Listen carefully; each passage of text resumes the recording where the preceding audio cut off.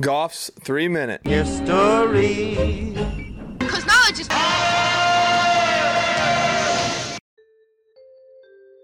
In 117 AD, under the Emperor Trajan, the Roman Empire achieved its largest territory of 5 million square kilometers, stretching across most all of Europe into North Africa and across the Middle East, ruling over 60 million inhabitants.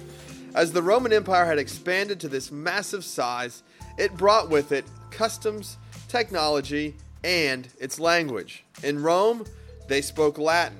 And as the Roman Empire expanded, they sought to make sure everyone else spoke Latin too. While Classic Latin was the base language of the pre-Rome Latins of the region, by Roman Empire times, a mutated version known as Vulgar Latin was being used. Now, when I hear the word vulgar, my mind goes places that would not necessarily be appropriate for this podcast, but in the case of Vulgar Latin, it was somewhat different. As the Roman Empire expanded, it required its soldiers to serve at outposts in foreign lands, to maintain its presence, to protect its assets, and to maintain peace. Assimilation is a two-way street. As much as Rome wanted to spread its customs and languages through its soldiers abroad, when they came home, they brought to Rome the customs and a new hybrid language from foreign lands formed in Rome. When Classic Latin returned home to Rome, it was a nearly unrecognizable bastardized version with a splash here and there of words and phrases picked up from around the empire, combined with the original language.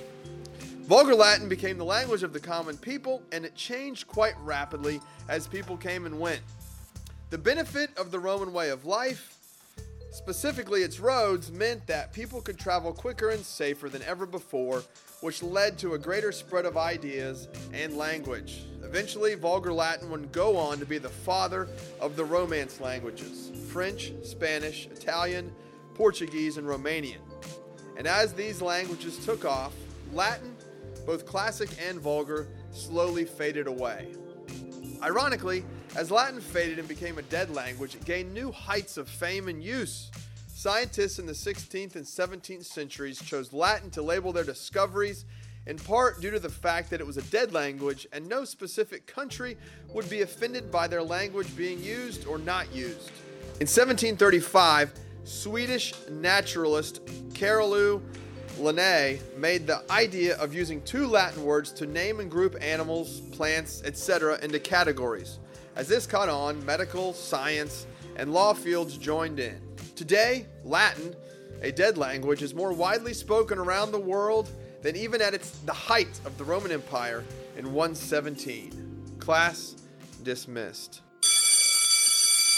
This podcast, written, produced, and narrated by Isaac Goff in wild, wonderful Wirt County, West Virginia. Now you know. And knowing is half the battle.